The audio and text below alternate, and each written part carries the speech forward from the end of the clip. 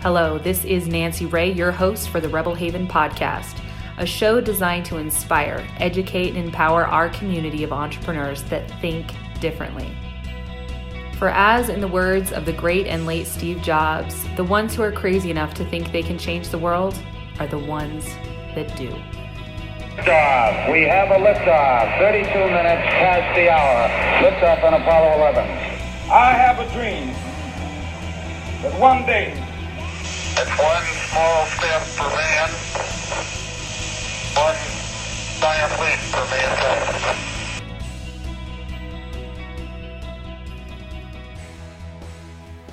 Hello and welcome to the first episode of Rebel Haven podcast. I am your host, Nancy Ray, and in this episode, I'm going to be laying some of the foundation, sharing a little bit of my backstory so that you can understand what we are all about here and what you can expect in participating in this community. So my story begins as an adorable little Idahoan girl living in Burley, Idaho. I don't know if you know where that is, but it's an adorable little town where they do, yes, grow a lot of potatoes and a lot of sugar beets in Idaho. And I grew up on a farm.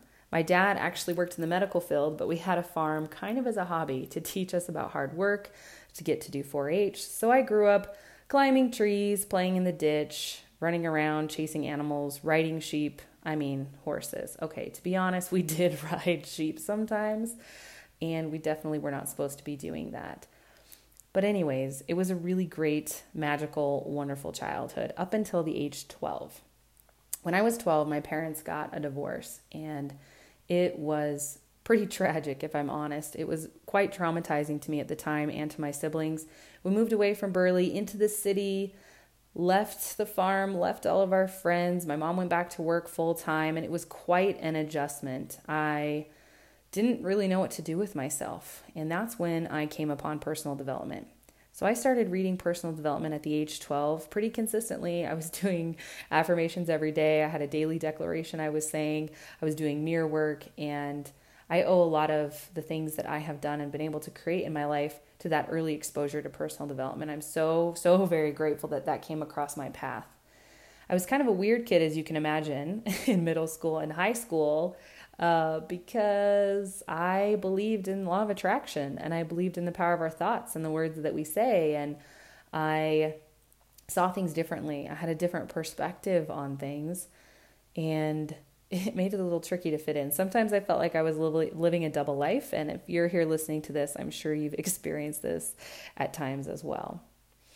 So I really early on believed that I could do anything that I set my mind to, and I actually began coaching at the age of 16. I became a certified life coach, and I started doing intuitive coaching with my mom's friends and just our, warm market circle of people that we knew. And I was charging $100 an hour for my coaching services, and I had 2 to 3 sessions a week, and they just kept on coming. It was really quite awesome. About 8 months into that first business, I was pulled into the office at my church by one of the authority figures and told that what I was doing was completely and totally inappropriate, wrong, evil, bad, yucky. I must cease and desist immediately. I also had my father say this to me. I think he wasn't clear on what I was doing at the time and wasn't really in my life and wanted to have some sort of, influence as well. So from 2 major authority figures in my life, I was told, big old slap on the wrist, should not be doing this. So that really freaked me out. I kind of went back into my little turtle shell and began thinking of ways around this new rule that was placed on me, because I didn't want to do anything that was going against the rules of the church. I loved the church, and I wanted to be a good girl. I wanted to go to heaven, right? All the stories. And so I began thinking of ways around this. And I thought, you know what? I just should not be doing intuitive coaching. I should not be claiming any sort of access to spiritual gifts, even though from a very young age, I was able to see and communicate energetically, read people. They'd been around my whole life, but I was like, all right, that's not good. But what is okay is psychology. So I went off to school and I became a psychology major, but I found it to be kind of archaic.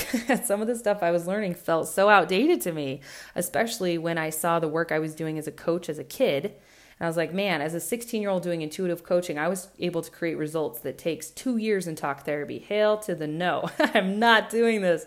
So I walked away from that and I became a philosophy major. And I was like, this is it. This is the answer. This is going to be amazing. And quickly saw, after watching my philosophy teacher, that it was not going to align with me long term to stay as a philosophy major. I enjoyed it. I took every philosophy class offered at my first 2-year school. So I got an associate's degree at a community college that I played basketball at. And then I went on and played basketball for Carroll College in Montana. So I took all of the philosophy classes I could get my hands on at my community college. It was fantastic. Then I went on, played college ball at another school, ended up becoming a communication major. So that's really vague, right? That's what I became. Graduated with that degree and knew that I could coach if I avoided anything intuitive or spiritual. If I focused on more Tony Robbins style versus like Abraham Hicks or, Louise Hay, if I focused more on, psychologically based, scientifically backable shit, that I was going to be okay. So that's what I did. And I coached using very tricky to argue with methods, things that I could not get in trouble with at church. And that's what I did. And I launched a business. I had a baby first, launched a business, had another baby. And in that time, I was really, trying to figure myself out. I knew that I could manifest and create anything that I put my mind to. I knew that was possible. And I knew I could do it in my own unique way. But I didn't feel still totally aligned with my unique genius. I was successful-ish, if you define successful, my ability to run my business, make a tiny bit of extra money, and mostly handle all of the costs of the business, which was a lot of business education, coaches, mentors, all of that. During this time of trying to figure out what my message really was, I went to work manifesting and creating anything and everything that I wanted. And the way I would do it is I had a really unique solution-oriented approach. Because I truly could believe that I could do anything, I would always find a way. So one of the examples would be after I had my son, I had him via C-section. I decided that in 7 months from that time, I think it was actually 8 months, I was going to do a bikini competition. Now, this was a really big deal for me for a couple of reasons. One, because I'd always been a non-skinny person, a little bit chubbier, thicker chick that played basketball. And two, because I was breastfeeding a newborn baby. I mean, come on. So I ended up going on to lose 77 pounds in that time frame and training and competing and winning 4th place. Now, the really remarkable, badass part of this whole thing was that the actual competition was in May. And in January, I went to hire a coach that was going to help me get ready for this competition. And I go to this coach and she says, the only way that you're going to be able to do this is if you quit breastfeeding and if you drop your calories to 1,400 a day.